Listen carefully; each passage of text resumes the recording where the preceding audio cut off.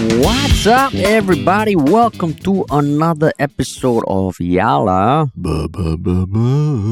your thrice weekly podcast where we talk about the hottest news with a touch of what, Terrence? A good old humor as far as we can. Yeah. As far as we can. As far as we can. Important caveat. Yeah. Yeah. But before we get into that, how's life, man? Pretty good. It's been busy. Mm. A lot of meetings, a lot of people cancelling on us also. Was it? Meetings, yeah. This week especially, for some reason, like 3 days in a row. Yeah. I think we've been like almost like stood up, right? Yeah, it didn't even occur to me that 3 days in a row until you pointed it out just now. Yeah. But I also blame it on, people are falling sick a lot more. There's like some COVID thing going around. And, do you know anyone who's gotten COVID recently? I know last week, I think I heard. But technically, the 3 people who didn't make it were not due to sickness per se. It's not COVID related. There was work, there was travel, and the guest that was supposed to come on today. Yeah. We'll explain why. But yeah. So it's just 2 of us, man. Yeah, just the 2 of us. But it's been a while since we've done an episode about current affairs, very, very current affairs. That's true. Our last episode was with Farah and Xenia. Yeah, the last one released was Xenia, the actresses Xenia Tan and Farah Lola came on and talked about Halloween and their paranormal experiences. And our horror comedy podcast. Yes. The last episode of which is coming out when, Terrence? This Friday, episode 10. Episode 10. It's time to binge, folks. You don't have to wait anymore. Everything's going to be out there by Friday. Yeah, everything by Friday night. But yeah. Yeah. Cool. How about you? My week. Last night, my wife and I started on a puzzle that a friend gave us. Uh-huh. Kind of like 1,000 pieces. 1,000 pieces. Which, we have something in our house that we already did and we put it up on our wall. Very proud of it. Yeah. But then the more I did this puzzle, right, the more I realized either this person has never made a puzzle of their life, in their life, or they really want us to be discouraged. Why? Yeah? Because the design of the puzzle was a bunch of swimmers in the middle of like an infinite blue. Oh, I see. So it's all blue and blue. Yeah, so me and my wife, we split it up. She was focusing on the humans. I was focusing on the blue. And then at the end, I was like just staring at like 400 blue pieces. Some more you're colorblind. You can't even tell the difference. That's why she did the human. So there's humans, there's like bubbles, and there's blue. So I said, okay, let me work on the edges first. Oh, okay. So I found all the ones with flat edges. But by the end, I was like, what the fuck is this? Like, how is this a compelling puzzle? I think that's a question. But my bigger question is, how is this a compelling activity for a couple to do on a weekday night? Hey, don't shit. Admittedly, I think we stopped it because after a while, we were like, okay, this is more tiring than relaxing. Okay. The last puzzle was actually quite fun. Okay. Disconnect from devices. Okay. So that's what you're doing, disconnecting from devices. Yeah. Okay. So no phones when doing the puzzle, is it? No, as in you're not watching TV. Okay. The phones are there if a message comes up. Yeah. But shortly after, we were like, okay, you know what? Maybe not for a weekday night. Oh, yeah. Maybe for a weekday afternoon. Life is really like a puzzle. It's so confusing. It is a puzzle. But I was thinking more about the person who gave the puzzle. It wasn't for someone I know. Yeah. So, yeah. So maybe the person doesn't like you all. That's why they give you the puzzle. Maybe. Yeah. They just want you to fight. What better way to take time from people's schedules than give them a puzzle that is just like, it's just blue. You can't even tell the different blue. Yeah. You can't tell the difference. No, I check. It's just a sea of blue. Maybe like people who are not colorblind can see the differences. There's the nuances in the human pieces, there's the bubble pieces, and there's the blue pieces. Maybe if I look there, I'll be like, oh, that's obviously turquoise. I was next to my wife who, as far as I know, is not colorblind. Okay. So I was just thinking like, okay, this is a brilliant puzzle. Like if you, maybe the person who bought it hasn't made a puzzle before, like with 1,000 pieces. Yeah. So, how long do you think it'll take to fix it? I don't know whether we're going to continue. We did all the human pieces already. But then I think it'll be a discussion whether we proceed or not. Yeah. So shout out to that person who gave you the puzzle. I don't know whether she listens to this podcast. Yeah, maybe she does. Maybe she really doesn't like you. She's very happy that she wasted. Or maybe she just doesn't know. Maybe she doesn't know that. Maybe for a puzzle, ideally every piece be identifiable. But life is a puzzle, man. But puzzles are interesting. Like doing puzzles with my kid now and just watching how he figures it out and all that. It's interesting the things that you take for granted in terms of how humans perceive the world. Yeah. And I think it's just nice to not do something that is powered by like something digital. You just disconnect. Okay. Okay. So I would still say if a couple decides to do a puzzle thing on the weekday night, it's fine. As long as it is enjoyable. A logical puzzle. Logical. Okay. Yeah. But yeah, speaking of puzzles, like a lot of puzzles to talk about. Right. But before that, what do we always have to say? That if you have been listening to this podcast or that you are listening to this for the first time and you enjoy it, it would be great if you could share it with at least one other person. And follow us on social media, follow us on Spotify, leave a rating. It really helps this podcast grow. And on YouTube as well. And if you want to work with us, email us at contact@ministryoffunny.com. A lot of interesting people have reached out to us for various things, and yeah, just keep doing it, I think we're always trying to find ways to work with different types of people. Yeah, man. Yeah. Cool. Yes. All right. Jumping into the first and very heavy topic. The elephant in the room. Yeah. I mean, we are going to be talking about the current conflict that is going on in Israel and Gaza, which is horrific. And we were actually supposed to have a guest today. Because we are, recording this on 1st November, around noon. And every day things are changing. Yeah. And we kind of knew going into getting guests like this, there might be last minute changes, and there was this morning. And I think we've also not jumped head first into this topic first. Yeah. Because it's very tragic, that's one. But also it's complex. It's a very complex topic that you kind of want to gather as much research and understanding of the conflict and the history behind it before you actually talk about it, right? Yeah. And ideally also get people who are vested in the region and everything to talk more about it, which is what we've been trying to do, and we've been reaching out to people to try and get them on. But because it's such a complicated topic, also it's not been easy, right? Yeah, it hasn't. And it's also like what you said, right? Like there have been some, maybe say academics that have spoken out in Singapore and all, but yeah, like if you are studying the place, you haven't spent time on the ground, it really feels like it's different. Yeah. So as much as we are also going to talk about it, because we did so much research ahead of this interview, we're like, you know what? Let's talk about it. Let's just talk about it. It will be from the lens of like just a regular Singaporean and wondering how the hell to think about all this. I think that's key. Yeah. Like, why should you as a Singaporean reading about this in the news and everything, why does it even concern you?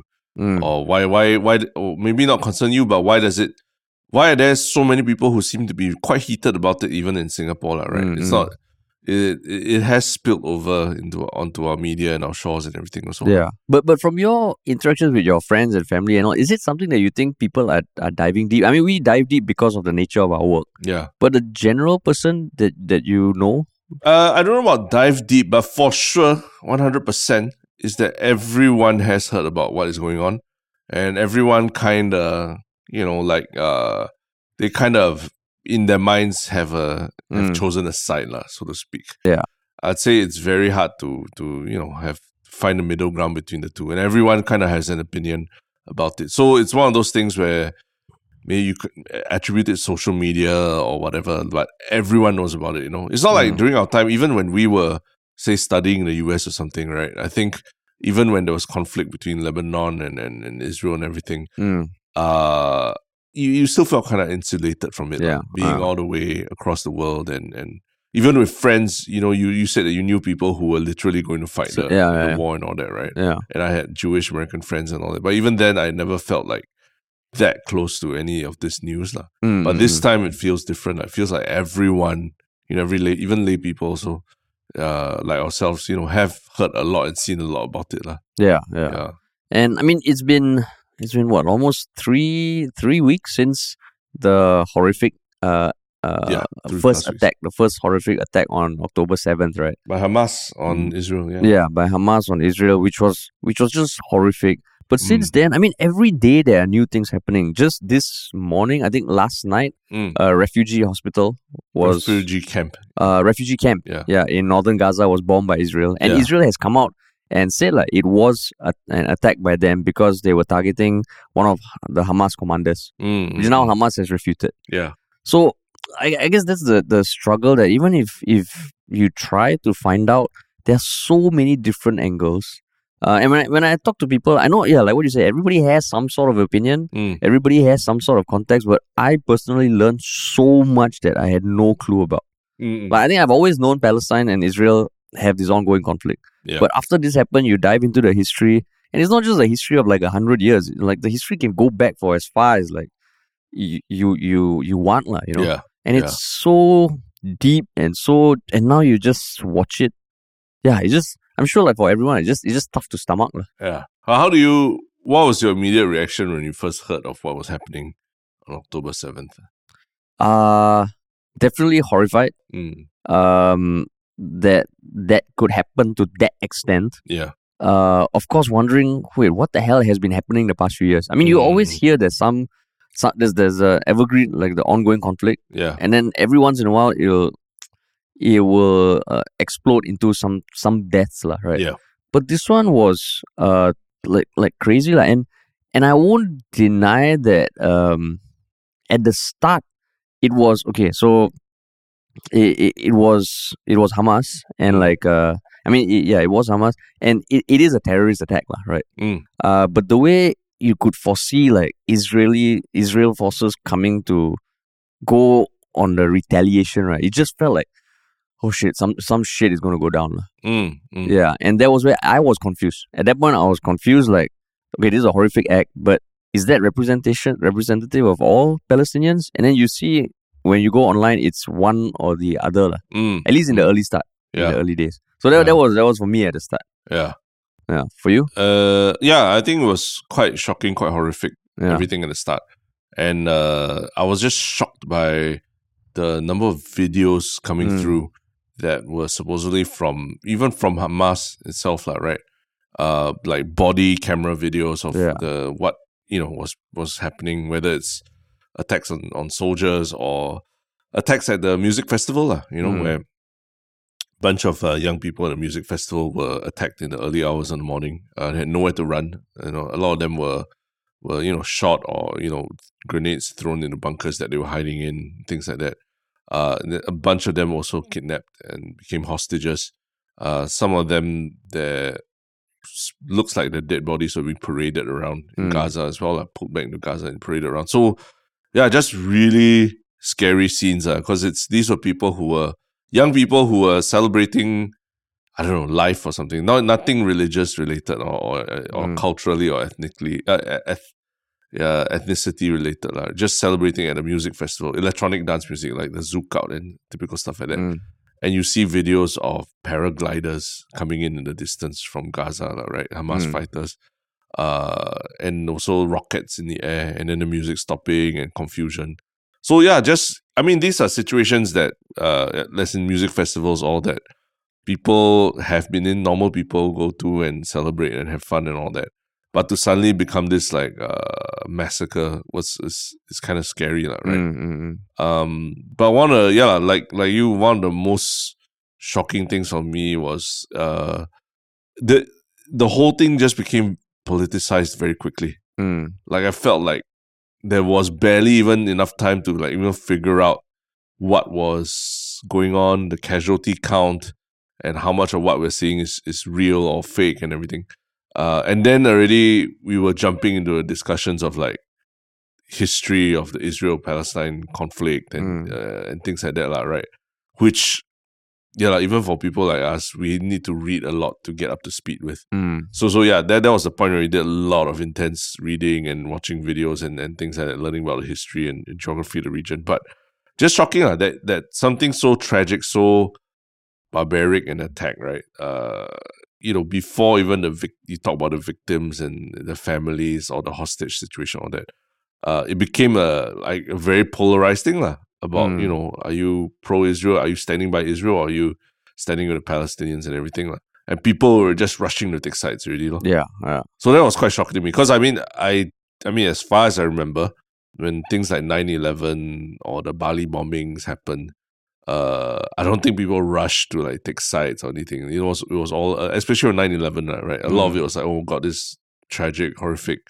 And, it's like, we stand by New York, we stand by America, or whatever. But this time it just felt much more like, everyone's just rushing. They immediately rushed to like, okay, take sides about it already. And even as we will discuss, right, I think even the UN and everything also, the response was quite different from what I expected, lah. Yeah, yeah.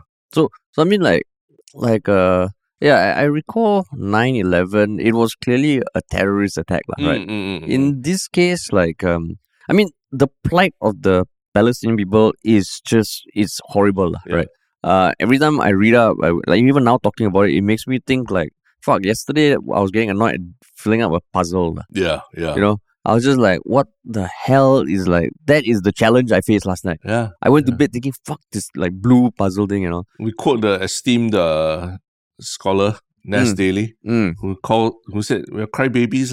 You know, the things that Singaporeans are complaining about. Yeah. Crybabies compared to what people are experiencing. Yeah, exactly. Yeah. And then like even this morning or like last night, you see the videos of things going on.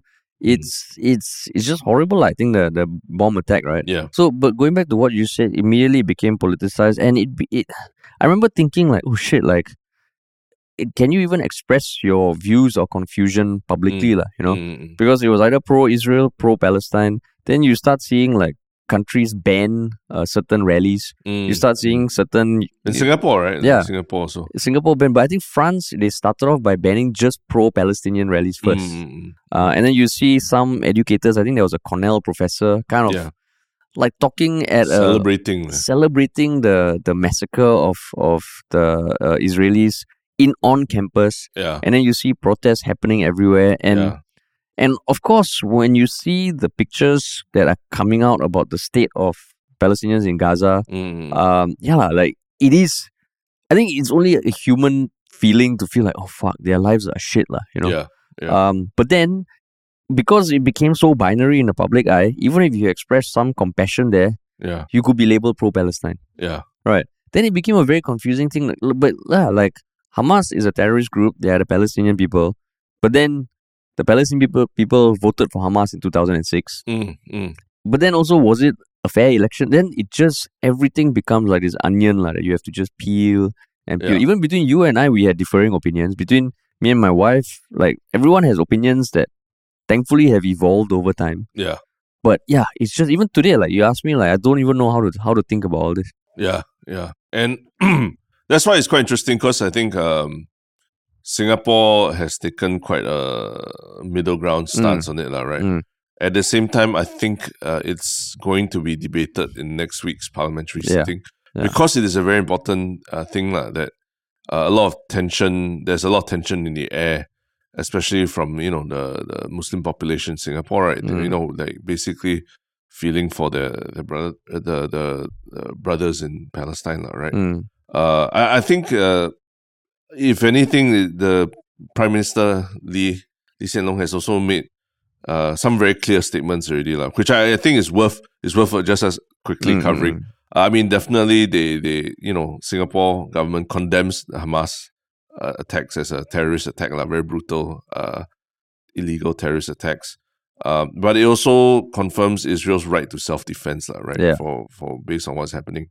But in exercising the right, the PM Lee has said that they need to follow international law and address the humanitarian concerns that arise. They do, obviously they want the best for Israel as a country, but also they call for restraint, right? In how they're retaliating to the attack. I think he acknowledged that the Muslim population in Singapore is agitated. And they do wish that there's more compassion, and they do wish and they do have more compassion for Palestinians who are going through what they're going through. But he still reiterated that it's sensible for Singapore to maintain relations with both Israel and Palestine, and to provide humanitarian support to both countries if needed, right? Which I think Singapore has. We've donated $300,000 to the Palestine humanitarian efforts, and Singapore's long-term stance is that. We need to follow a two-state solution for Israel and Palestine. But even PM Lee acknowledged that it seems like it's very far off, But he's hoping that it can happen, So that's, as far as I know, is about the official line of Singapore. And I mean, even as of yesterday, Singapore voted in support of the UN resolution that called for humanitarian assistance and a humanitarian truce for the Israel-Hamas conflict. Yeah. And this is, I mean, I thought this was quite interesting. But with caveats also, like with caveats. Which were what? Caveats? I think one, that the resolution did not condemn the October 7th attacks. I think that's one aspect of it. I think that one. Wait, the resolution did not condemn? Yeah. What do you mean? As in the resolution did not outright condemn the attacks on October 7th. Yeah. So that means it was more calling for what it is now, right? What do you mean? No, as in it did not condemn. Yeah, it did not. The resolution did not condemn. Singapore voted in favor of the UN resolution, but said that it also omitted two very important things, lah. As in the resolution omitted, lah. Yeah. They regret that the resolution omitted those two things, two glaring, and they said literally two glaring significant omissions. It doesn't mention Hamas's role in perpetrating the October 7th terror attacks. And what was the other aspect? I wanted to pull it up. Sorry. But while you pull it up, so basically, I think Singapore's just clarifying that is also important, because I think it's hard to not condemn what Hamas did, because when you see interviews and there are a lot of reasons to highlight the plight of the Palestinians, but just from the interviews, whenever there is almost like a refusal to kind of admit that it was an act of terror, that's when the interviews go south, Yeah. Right, because it becomes a thing. Then it becomes okay, this has been happening the other way for many years, so it is like a balanced retaliation, which I mean, for us in Singapore, we've never faced anything like this. It's almost hard to comprehend, where lives lost are compared across different time frames and time years, as not to say apples to apples comparison, but they're just compared. Yeah, correct. Yeah. And I mean, another thing that was interesting is that PM Lee met Anwar Ibrahim, I think yesterday, at an event, and Malaysia, especially Anwar, has been very vocal in support of Palestine. Yeah. In fact, I think there's no Israeli embassy in Malaysia, right? But yet they could meet, and PM Lee, they both highlighted that it shouldn't affect relations between both countries. Yeah.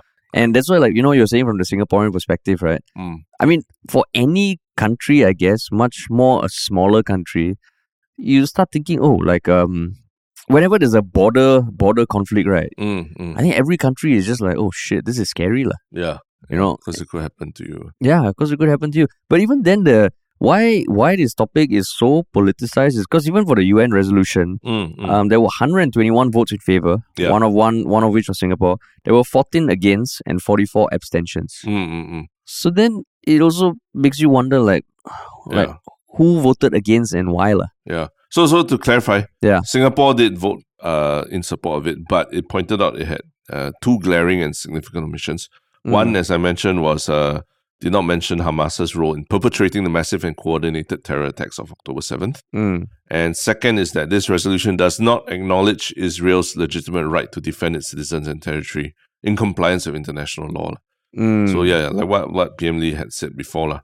But yeah, it's and I think there was a huge uproar by the Israeli contingent at the UN, right? Calling for the UN Secretary General to step down. Yeah.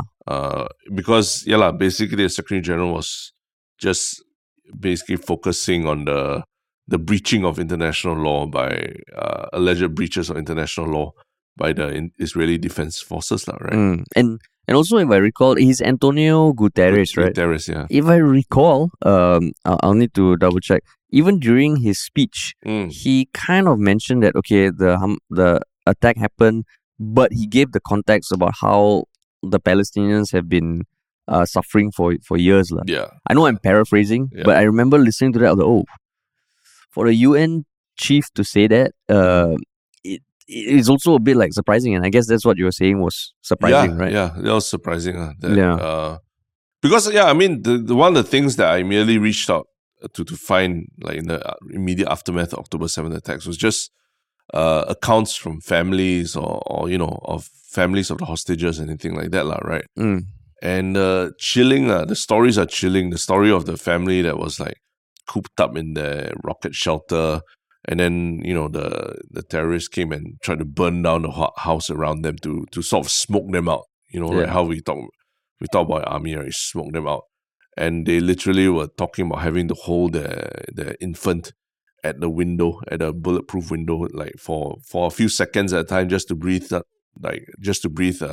clean air, and then pull her back in, when they started getting shot at again. Or even just stories of the people who were at the music festival who, they lost friends that it was just meant to be a weekend of partying, and they ended up losing friends, or hiding in trees for hours at a time, trying to hide from people trying to shoot them, right? So none of these, it seems like these stories have kind of got lost in the larger political conflict that's going on, and that's really tragic, right? But now on the flip side, since those early days, if you look at what's been happening in the news, there was like ridiculous amounts of air raids, right, by Israel. There was apparently, and I believe it has been verified, but I think so, the use of phosphorus bombs. I don't know. Not sure if it's been verified. Okay, so then let's leave that out, right? The thing is, there has been the ground invasion has started. You can talk about like the sources of images and all, but like there is so much visuals of the havoc that is being wreaked across Palestine, across Gaza. And I think at the time of recording now, 1,400 people have been killed in Israel, but 8,525 Palestinians have been killed in Gaza since October 7th. And that is the bigger question now. Like, okay, you have a right to defend yourself, but what to what extent? And then it becomes a complicated thing. Like, I know certain people on Piers Morgan's YouTube channel who has, for all you criticize Piers Morgan, I think we've mentioned it. He's brought on a very diverse range of guests. I mean, there have been some sentiments shared by, I think, Cenk from the Young Turks, who's running for the presidential elections in the US, also saying that, is this the best way to go about, where it's air raids and like just almost like tearing down areas of Gaza Strip as opposed to sending in the special forces, like a much more surgical approach. Who knows, right? Who knows? But then if you look now, it's just, you look at everything, the hospitals and the people, unfortunately, who are suffering all wars, the civilians. You're just like, oh my God, what the fuck's gonna happen from now on? I think the peace looks very far away, which is something interesting. That one thing that I've also seen a lot of, I think we've both seen a lot of, is that there's a lot of chatter that even from like the Israeli ambassador to the UK, that the hope was that when Israel pulled out of the Gaza Strip in 2005, the hope was that Gaza would, or like it would develop into kind of like a Singapore of the Middle East. I think there was a lot of hope that it would become a very prosperous, state by itself and everything. But the reverse has happened, right? And it's just, I guess Singapore is very interesting for them as well because of the multiculturalism and the multiracialism in Singapore. Mosques and temples and churches all within, a few hundred meters vicinity of each other. And everyone celebrating festivals together and all that. And we've spoken about this, right? Where Singaporeans, sometimes we take for granted that this is the normal state of affairs. But in a lot of places, neighbors can't get along, right? Neighbors can't get along, and what they can hope and pray that one day it'll be like kind of like Singapore where they're all side by side happily. But right now, it just seems so far away that it seems like a pipe dream to say that Gaza could one day be like Singapore, like that of the Middle East, right? Yeah. And I mean, the sad thing is like one thing that I've been trying to do, which I mean, last time even when we did the dark comedy about terrorism, we did go down the path of researching how terrorist organizations come about, how militant insurgencies come about, and if you look at the history of Hamas, It's also not like it goes back a lot further lah. And then of course there's a lot of conspiracy theories about who was responsible for Hamas, but I think it's also important to understand that war in general, it's almost kind of like there are people who benefit from war, there are people who don't benefit from war, there are people who benefit from conflict, there are people who don't benefit from conflict. But the single thing that is true across all wars is that regular people get fucked. Yeah. And then, I mean, there's a lot of like things to dig into the history, because I think it's important, even whichever guest we bring on, like we need to focus on the present, but also before people form their opinions. It's just there are many other things to consider. Yeah. I think right now, beyond just this literally physical war that they're fighting, right? There's an information war going on as well. Yeah. You can see the number of press conferences and everything that the Israeli Defense Forces are putting together. You can go to their YouTube channel or their TikTok or Instagram and see them, they're making videos about female soldiers at the battlefront, they're making videos about why certain things are fake. Like I think that, there was an alleged rocket attack on the hospital, right? That was blamed by Hamas, blamed Israel, but Israel said that it was actually a militant group that did it and everything, right? Yeah. So there's a lot of there's an information war going on. People saying that the other side is providing misinformation or lying even about something like civilian casualty numbers. And honestly, now, I really don't know what's the truth in some of these things, because you realize that both sides have a vested interest in, downplaying certain aspects of what they're doing or what they're not doing, Yeah. And it's getting tougher and tougher to like so definitively say, this side is right and this side is wrong and all that, right?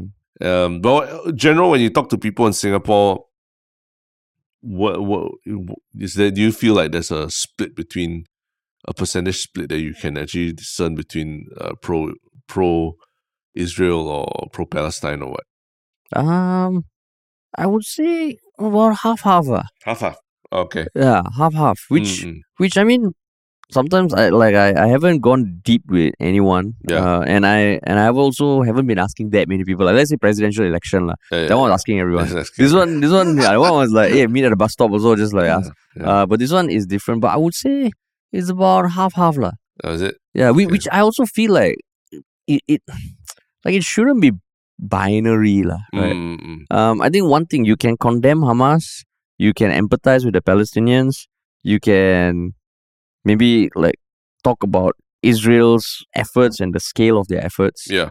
And there's no one answer lah. But for you? For me, I there's nothing scientific about what I'm about to say lah. But there's a very esteemed person on the internet who did a sort of a kind of non-scientific study on this lah. So basically, her name is Xia Xue. She did an Instagram poll about whose side do you support. And she gave two choices, Israel or Palestine. And if I recall correctly from that poll, I didn't participate in it, but I saw the results. It was like quite overwhelmingly like in favor of Palestine. Of those two options, right? Like I would say like 70-30 or something like that. Maybe it changed over more time, I don't know. But that's what I saw at the point in time on Instagram stories. Not that Xia Xue's channel or page is like a barometer for how Singapore thinks, but just putting out there that a lot of people on the street, right, who might follow Xia Xue and all that, that's what the sentiment is lah. Yeah. I mean, I can imagine if you spend time on social media, and I mean even for like, I think anyone who sees pictures of what's going on in Gaza, you can't help but feel for the Palestinians. Yeah. Right.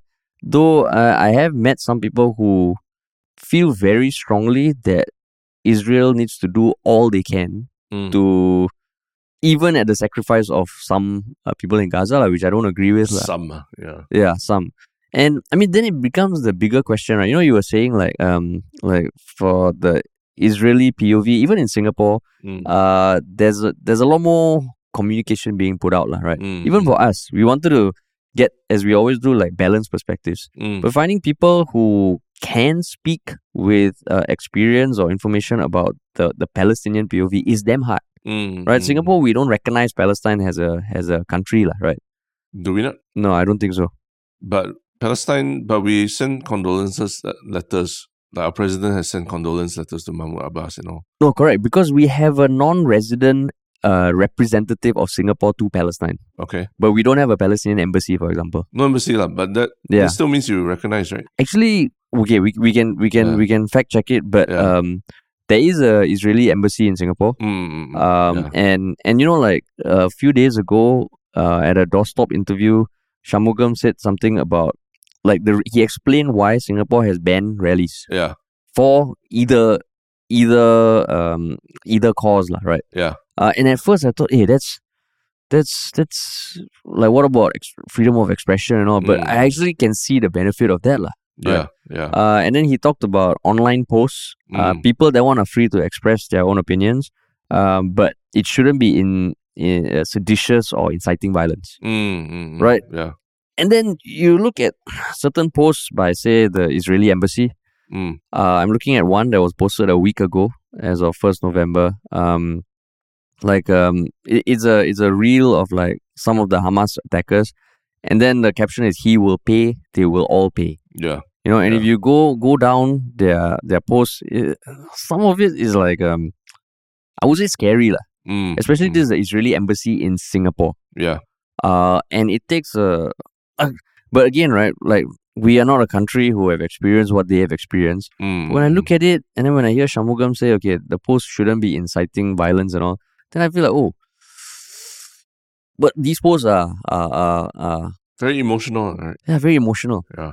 To verify, Singapore does not recognize the state of Palestine. It does not recognize. They have a non-resident ambassador to Palestine. Yeah. But they don't recognize But Singapore very strongly advocates the two-state solution. Yeah, right. Which I mean, I think generally feels like the most realistic thing, even though we feel very far from that, right? Yeah. But basically, finding people who are getting access to actual Palestinians who've been in Gaza or the West Bank is damn hard. Yeah. So, why do you think Singaporeans should, what can they take from this? I won't say whether it's support or whatever, but what can they take from this? Obviously, there are the good things that there's some even ground-up efforts. I think a lot of Singaporeans want to help the humanitarian efforts. So the money has been raised and donated. And I think there are people who are posting about it and who are wanting to organize rallies and stuff like that, right? But I actually do feel that it can actually really fan the flames of tension. Some of these rallies and all that, especially in the earlier on, right? Yeah. It's very tricky, and the truth is, from what you're seeing online, that there's no simple answer to any of these questions that even Piers Morgan or these other interviewers are asking either, right?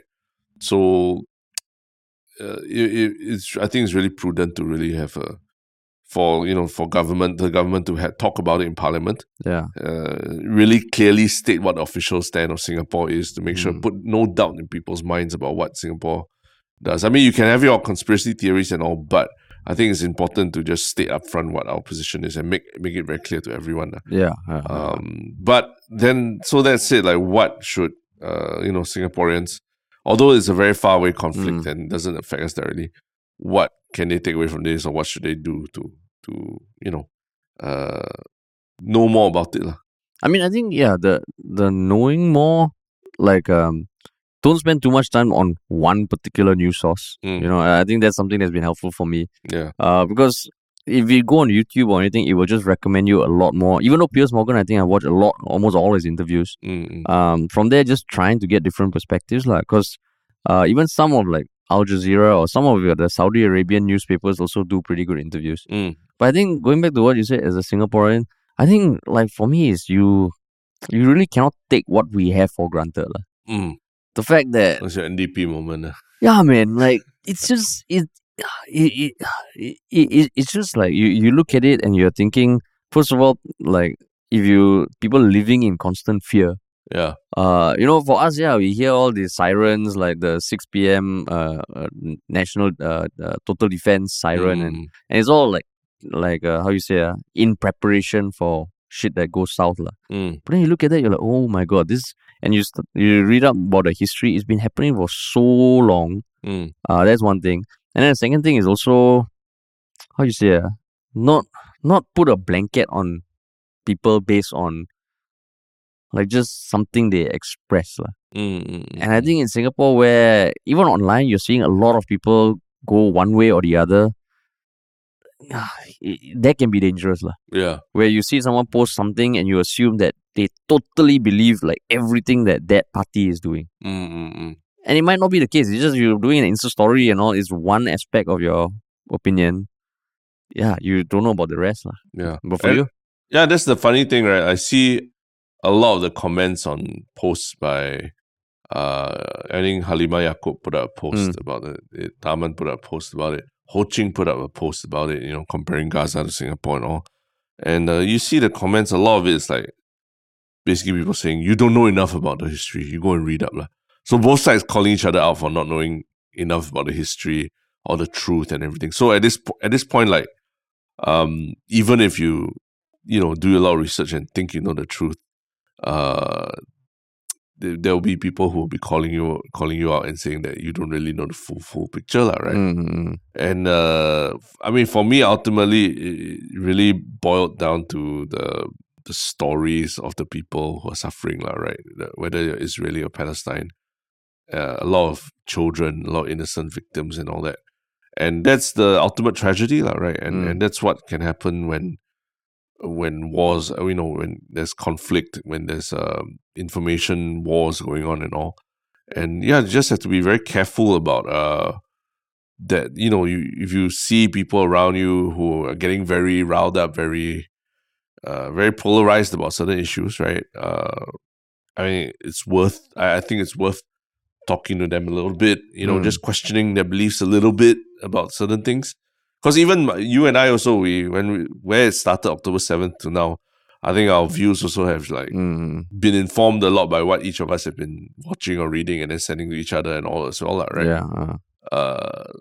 I think we need to do more of that, and why this, I think, and why this is also relevant for Singapore also is because our history not that long ago, there was unrest in Singapore where people believed that the formation of the Federation of Malaya, for example, was a neo-colonial move, and there were like the McDonald House bombings as a result, terrorist attacks, basically terrorist attacks in Singapore. So Singapore is not immune from this kind of things. It's not that we've never seen this kind of things in our history. It's just that I think since that period of time, we've just been very determined as well to make sure we don't go down that path, right? Of sectarian or religious or ethnic violence or anything like that. Because unfortunately, in conflicts like this, religion is a part of it. Yeah. Ethnicity is a part of it. Yeah. And it just becomes like just makes you think everything you understand about relationships or even power dynamics and all. It's just, I mean, who knows? Like, today's 1st November. Unfortunately, the holiday season, chances are this is not going to end quickly. No, yeah. Right? Then you look at like Ukraine, Russia, Israel, Palestine, and you just wonder, oh my god, like this. Yeah, it's just sad. It's just sad. Yeah, it's just sad. And I mean, like, it is very important to us that we really do try to get perspectives from people who have been on the ground or who have a lot more of an insight than we can ever have. So we are still trying to get guests on.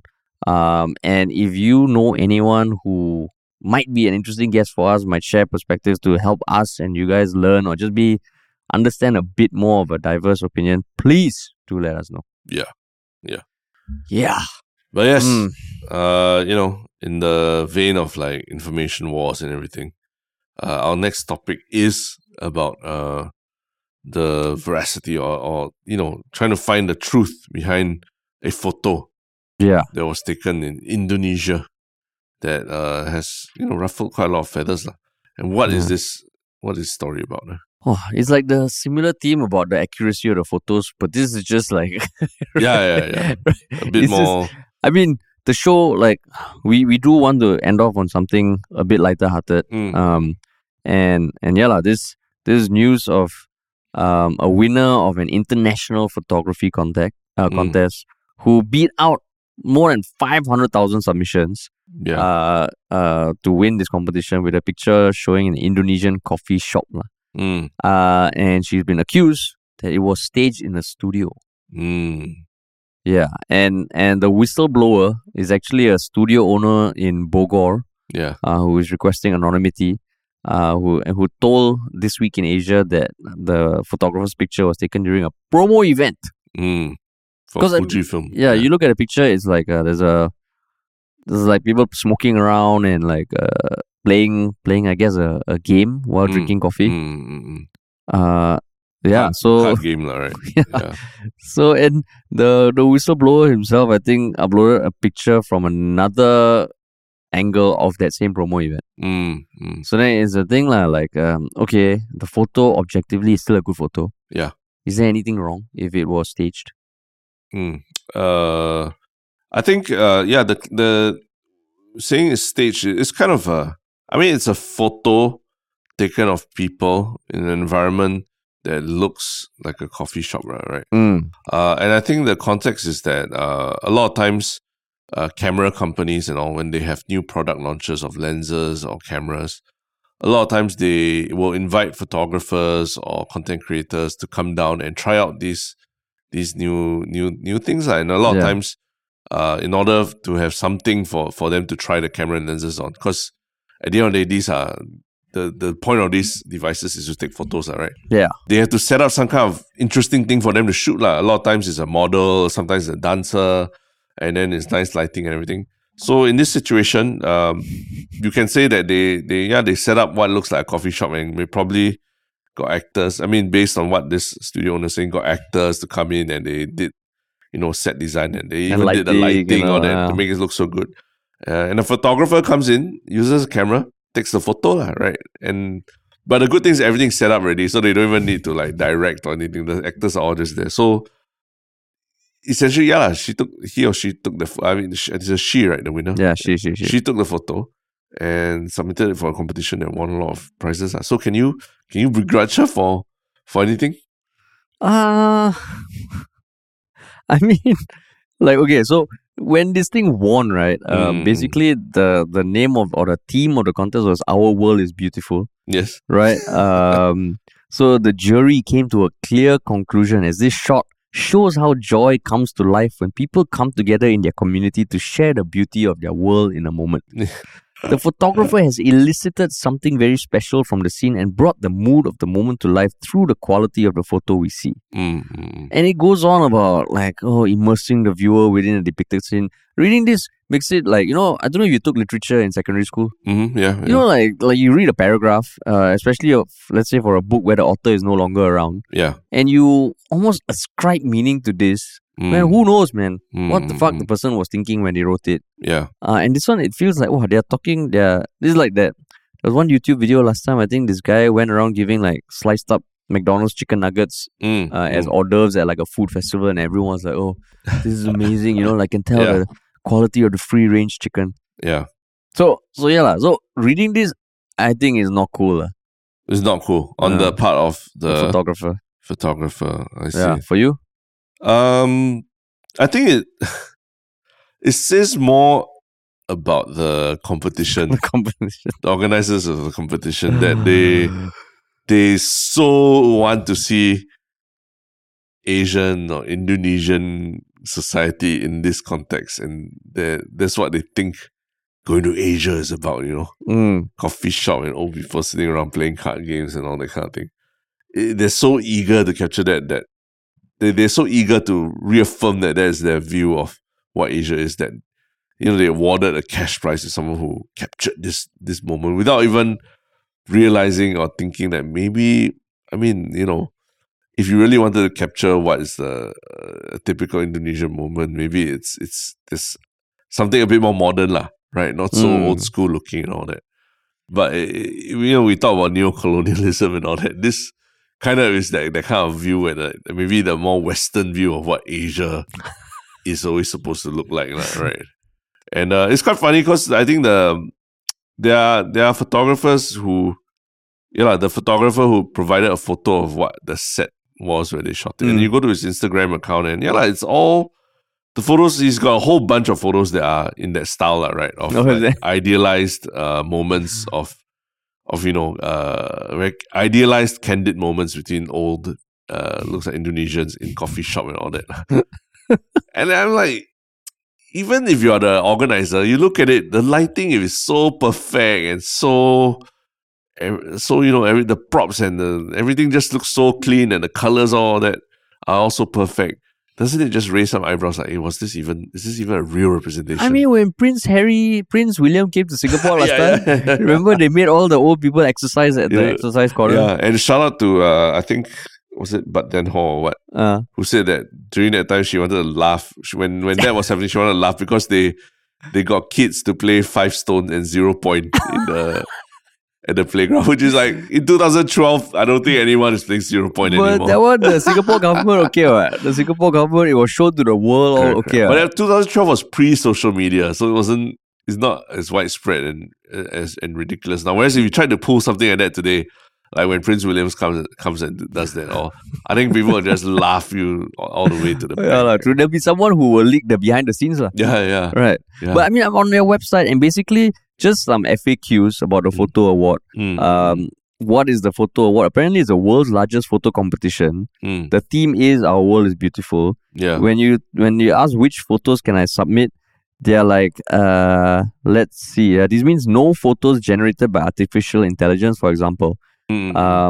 Participant must own unrestricted copyrights, must be unaltered and in a realistic manner. Yeah. And it must fit the themes of the choice of category of the composition. Yeah. But they never say anything about you cannot stage. Yeah. Exactly. You cannot stage. So technically, she didn't do anything wrong, what? No, but they did.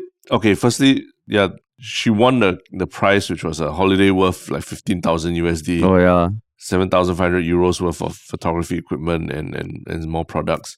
But apparently the board member of the organization that organized the competition said in a statement that the winning photo conveyed an authentic glimpse into everyday life in Indonesia. So I mean, it's very clear here that the board also got bamboozled thinking that this was a authentic slice of everyday life. So if I were the board, I would say that we've been deceived, right? So then it'd be the equivalent if, like, in Singapore got four people, 2 women, 2 male, Chinese, Malay, Indian, and others eating nasi lemak, rojak. Eating rojak. Authentic slice of life in Singapore. No, then got Chinese rojak, Indian rojak, and then like the Malay equivalent, then the Eurasian dish. And that is how people eat in Singapore. Every meal you need something from each of our major races. Yeah. So this kind of thing. I mean, maybe as you read how much they are waxing lyrical about this. Our world is beautiful. Our world is beautiful. So maybe, I mean, it's a great social experiment. It almost reminds me of that social experiment where that German duo, comedic duo, faked the Ryan Gosling. They literally put a fake Ryan Gosling at a German awards show. Oh, that was fucking great. And the point was to show how these awards shows are so full of shit, right? Like they would just give awards to anybody as long as they're celebrities, right? Yeah. And that was a great, great prank. Maybe this is something like that, like you just, all these like stupid themes are like, our world is beautiful. Like this, the photographer just clowned it by like staging something that is completely unrealistic, right? What the fuck, man? Yeah. Yeah. So, I mean, but so in general, like, would you fault the photographer or the organizer? I would say there's an ethical thing about photography. It's not illegal, right? But there's an ethics thing to it, that you don't, if you are entering it for a competition, and even if it's not outright said that it's not meant to be staged and all that, if it's staged, I think you it's something that you should put out there that it's staged, that this is not reality, as it is. In the same vein that, if you use Photoshop and all that, right? That in some way is altering reality, all right, and passing it off as a real thing. And in this day and age, with AI and all that, I think I said it like the last time we talked about AI was that about AI just, faking, using chatbots and all, pretending to be humans, pretending to be human customer service officers and all that is leading us down a very dangerous path, right? Where we're literally trying to trick each other into believing that you're talking to a human, where actually it's just a robot, ask Jamie, that nonsense. It's a freaking like bot, right? Why do you need to pretend to be humans? If you want to, there can be a whole separate category of film awards for stage photos, or photography awards for stage photos, or photography award for AI generated photos. But I think if you really want to talk about slice of life or that, as a photographer, you need to try and have these ethical boundaries for yourself. Yeah, so I would say, obviously the competition is not great at, fact checking and making sure that the photos are sourced properly, but it starts at the photographer itself. So you think like you believe in like people's ethics, Terence? I want to believe, I try to be optimistic that we can rise above like just wanting to just win at all costs and everything.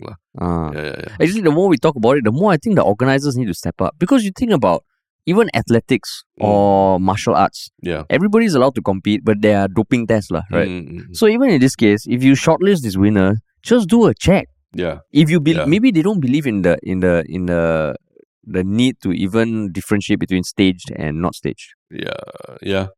So if they don't feel a need to differentiate, then okay lah. But if they also agree to the ethics that you mentioned, which I also agree, especially if you're talking about the beauty of the world. Yeah. Oh no, the world is beautiful. Just do a check.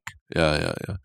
But it reminds me of an incident that time when I was in France at a very small film festival, and then there was a Singapore film playing in the festival, which I went to watch. It was Perth, the movie Perth, and I went to watch to support Singapore film, and the filmmakers were there also. Interestingly, so I was watching it, and then after that there was a Q&A with the largely French audience there. And in the Q&A, I think a French person stood up and was like, I saw that scene. There was this deity, Indonesian deity that you used on the table in the scene and all that. And I just wanted to understand, are you trying to say something about the Indonesian culture and all these things? Then I think the filmmaker Jin, right? And he was there and with his team, and they all just looked at each other like what the hell is this guy talking about? But I mean, that's basically a lot of Westerners' view about Asia, we are this monolithic culture and everything Asian all intertwines with each other, and Japanese can relate to Koreans and Koreans can relate to Singaporeans, and we all eat each other's cuisine. And every table must have a deity. Every table got deity. And our deities all know each other and everything. They're all friends and they're all each other's friend list. But it's not the case. We're all very different cultures and all. So it's just funny how this Westerner was watching a Singaporean film and then suddenly brought in Indonesian culture into this whole thing as well. So then what did they respond? I think they just try to be if I remember correctly, they just were very polite about it and just like, oh yeah, actually it's a very common deity in Singapore culture, but it's nothing to do with Indonesia. But yeah, that cracked me up. Yeah. Oh man. But yeah. But yes. Interesting. But yes, cool. What is maybe moving on to better things, what is your one shock comment? My one shock comment, let's see. There was a comment from, I guess, someone who has just joined Reddit. Yes, so they said it's a comment on Reddit by Funny Chris 1981. Yes. Title is Loved Your Podcast, and comment is new to this Reddit, but this podcast has brought countless hours of entertainment. Cannot begin to tell you how many times I had my day brightened up listening to you guys. I also love the way you keep bringing your perspective to current affairs with a touch of good old humor. Well done, guys. Keep it up. Fuck yeah, man. Thanks so much for your comment, man. Yeah. It means a lot. Yeah. That's my one show comment. My one show comment is from Reddit as well. A comment on the episode that we did with Xenia and Farah. Saying from ZZ Way, just love how Xenia just zoned out when Harish talks about sports. Finally, the two bros got to see the reactions when they talk about BTO topics like NS and soccer. BTO topics? What's BTO topics? I don't know actually, but I guess what they're saying is that maybe you and I are just not self-aware of how bored people get when we talk about NS and soccer. Oh, is it? Yeah.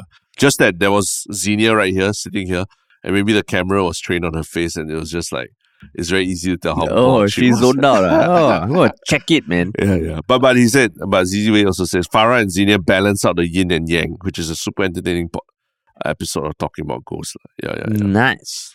But now, I know this is not a one show comment, but I think we can also talk about the results of the survey. The poll, yes, right? Yes, that's right. No, not the audience survey, which we will do. It's more about the poll. Oh yeah, Reddit. the poll. Yeah. Yeah, who embellishes more? Yeah, who embellishes more? Yeah, you can see the results, right? The results are out on Reddit, and there were 15 votes, and it was 10 votes to 5. Of Harish being the bigger embellisher. I fucking refute this. This is bullshit. How many times? Which four of your relatives do you get to vote for these me? People, my wife, her dad, my mom, and her mom. Yeah. No, because these people haven't seen through your bullshit, Terrence. I know you so long that I know your embellishment is very insidious, man. Oh, is it? Yeah. And then people fucking accuse. You might want to check the poll settings. I tried to vote for Harish. And the Reddit app immediately responded, error, please try again. That is fake news, okay? Jungle Jimbo 88. Fake news. So, I mean, all I have to say is the 453 episodes that we've recorded speaks for itself. It's bullshit. This is as objective as it gets already. Bullshit. And Harish still refuses to acknowledge the truth. So, I mean, common theme of a lot of what we're talking about today, information wars, right? Nonsense. But yes. But yeah. Our one shock thing. Do you have your one shock thing? My one shock thing. Oh, actually, I was a lot of interesting Halloween costumes in the last couple of days, right? I think over the weekend, everyone was dressed up for Halloween, and we had some friends, mutual friends who first time celebrating Halloween like post-COVID in Singapore, who were very shocked by the how people were dressed up like Clark Key and everything, right? And I think you saw a lot of influencers all dressed up like crazy. But I feel like the funniest Halloween costume I saw was remember I had one joke thing about the new NBA rookie Victor Wembanyama, this really freakishly tall person and everything. So he turned up for his Halloween match. Because they all dress up in their Halloween costumes and then they arrive for the game at the arena. So, being a freakishly tall character, he did the perfect costume for anyone who's freakishly tall. He came as Slender Man. Oh, shit. And it was great just watching him like walk the arena because he's just so awkward looking. He's so tall and long. Again? Slender Man. Victor Wembanyama. That was his costume. That was his costume. He played Slender Man, which is like, I know it's such a great costume when it's so, at least he's self-aware of like how long he is and all. So yeah, that was my one shock thing. Made me chuckle. Yes. And what was your favorite Halloween costume, man? I actually didn't see that many this year, actually. Really? Yeah. When you go on your Instagram deep dives, while sitting on the toilet and stalking all the young influencers and all. You see, okay, this is an exact example of your insidious embellishment. That is completely false. Okay, completely false. I do plan to just see what people dress up with, because I'm guessing this weekend also people dress up, right? No, it's done already. Done. It's only last weekend, yeah. But Victor Wembanyama as Slenderman is fucking freaky. Freaky. Holy shit. Yeah. But yeah, so my one shock thing was something that was shared in the Yalabat subreddit as well. It was a video of Hassan Minhaj's response. Oh, to the New Yorker article. Yeah. And I mean, he did it like one of the episodes of his Patriot Act, which was a lot of detail. But I mean, so just talking about embellishment, this is the king of embellishment. Yeah, I still disagree with some of the approaches he took, where he said, there is the Hassan Minhaj comedian, there is the Hassan Minhaj host of the Patriot Act, and he wasn't aware of the line kind of crossing, he acknowledges that. And he did also say certain things that he kind of I think, for example, when he was talking about being rejected for his prom because of race, in his stand-up special, he said it happened at the door of the girl's house. But in actual fact, it didn't. But he said to play up the emotion, he built that situation. But it is a bit misleading. But he also shared audio excerpts from the New Yorker interview that showed that they also didn't do the best job of reporting. Oh, is it? I haven't actually seen the video, but so you look at it like, in what way did they not do the best job? I think one thing, for example, they were kind of talking about how, so even the girl that he kind of said, rejected him because of race. Yeah. Apparently they have a very good friendship over a few years, and in the article it said that he wanted to go to her wedding to just like crash it or something, but he showed a screenshot of the invite that she sent him over email, and she also said that like my parents grew out of what their perspectives were previously or something, which alludes to them not wanting her to go because of race lah. But apparently she married a Indian person or something, right? So in his email, he also said, I'm glad, like, I believe you because you did the one thing that shows that you are not a racist, like you made. So that email exchange all was there. And he showed excerpts and I was like, I disagree with some of the approaches he took, but then the New York article also not the most objective lah. Yeah, so I think it's worth a watch lah. It's just a watch. You can watch twice, two speed. Yeah, I was already writing it off already, but now that you said that the article is a bit iffy, I'll go check it out. A bit like, so still I would say I don't agree with some things he did, but it's also not as maybe one-sided as I thought last time lah. Information wars. Yeah, information wars. Embellishing. But yes, cool. Wow, tough one to get through. Tough one to get through. It's in the topic, the topic stuff. But yeah, thanks everybody for listening as always, and we'll talk to y'all soon. Oh, and just follow us on social media, share, subscribe, tell people about us if you enjoyed it, and we'll talk to y'all soon.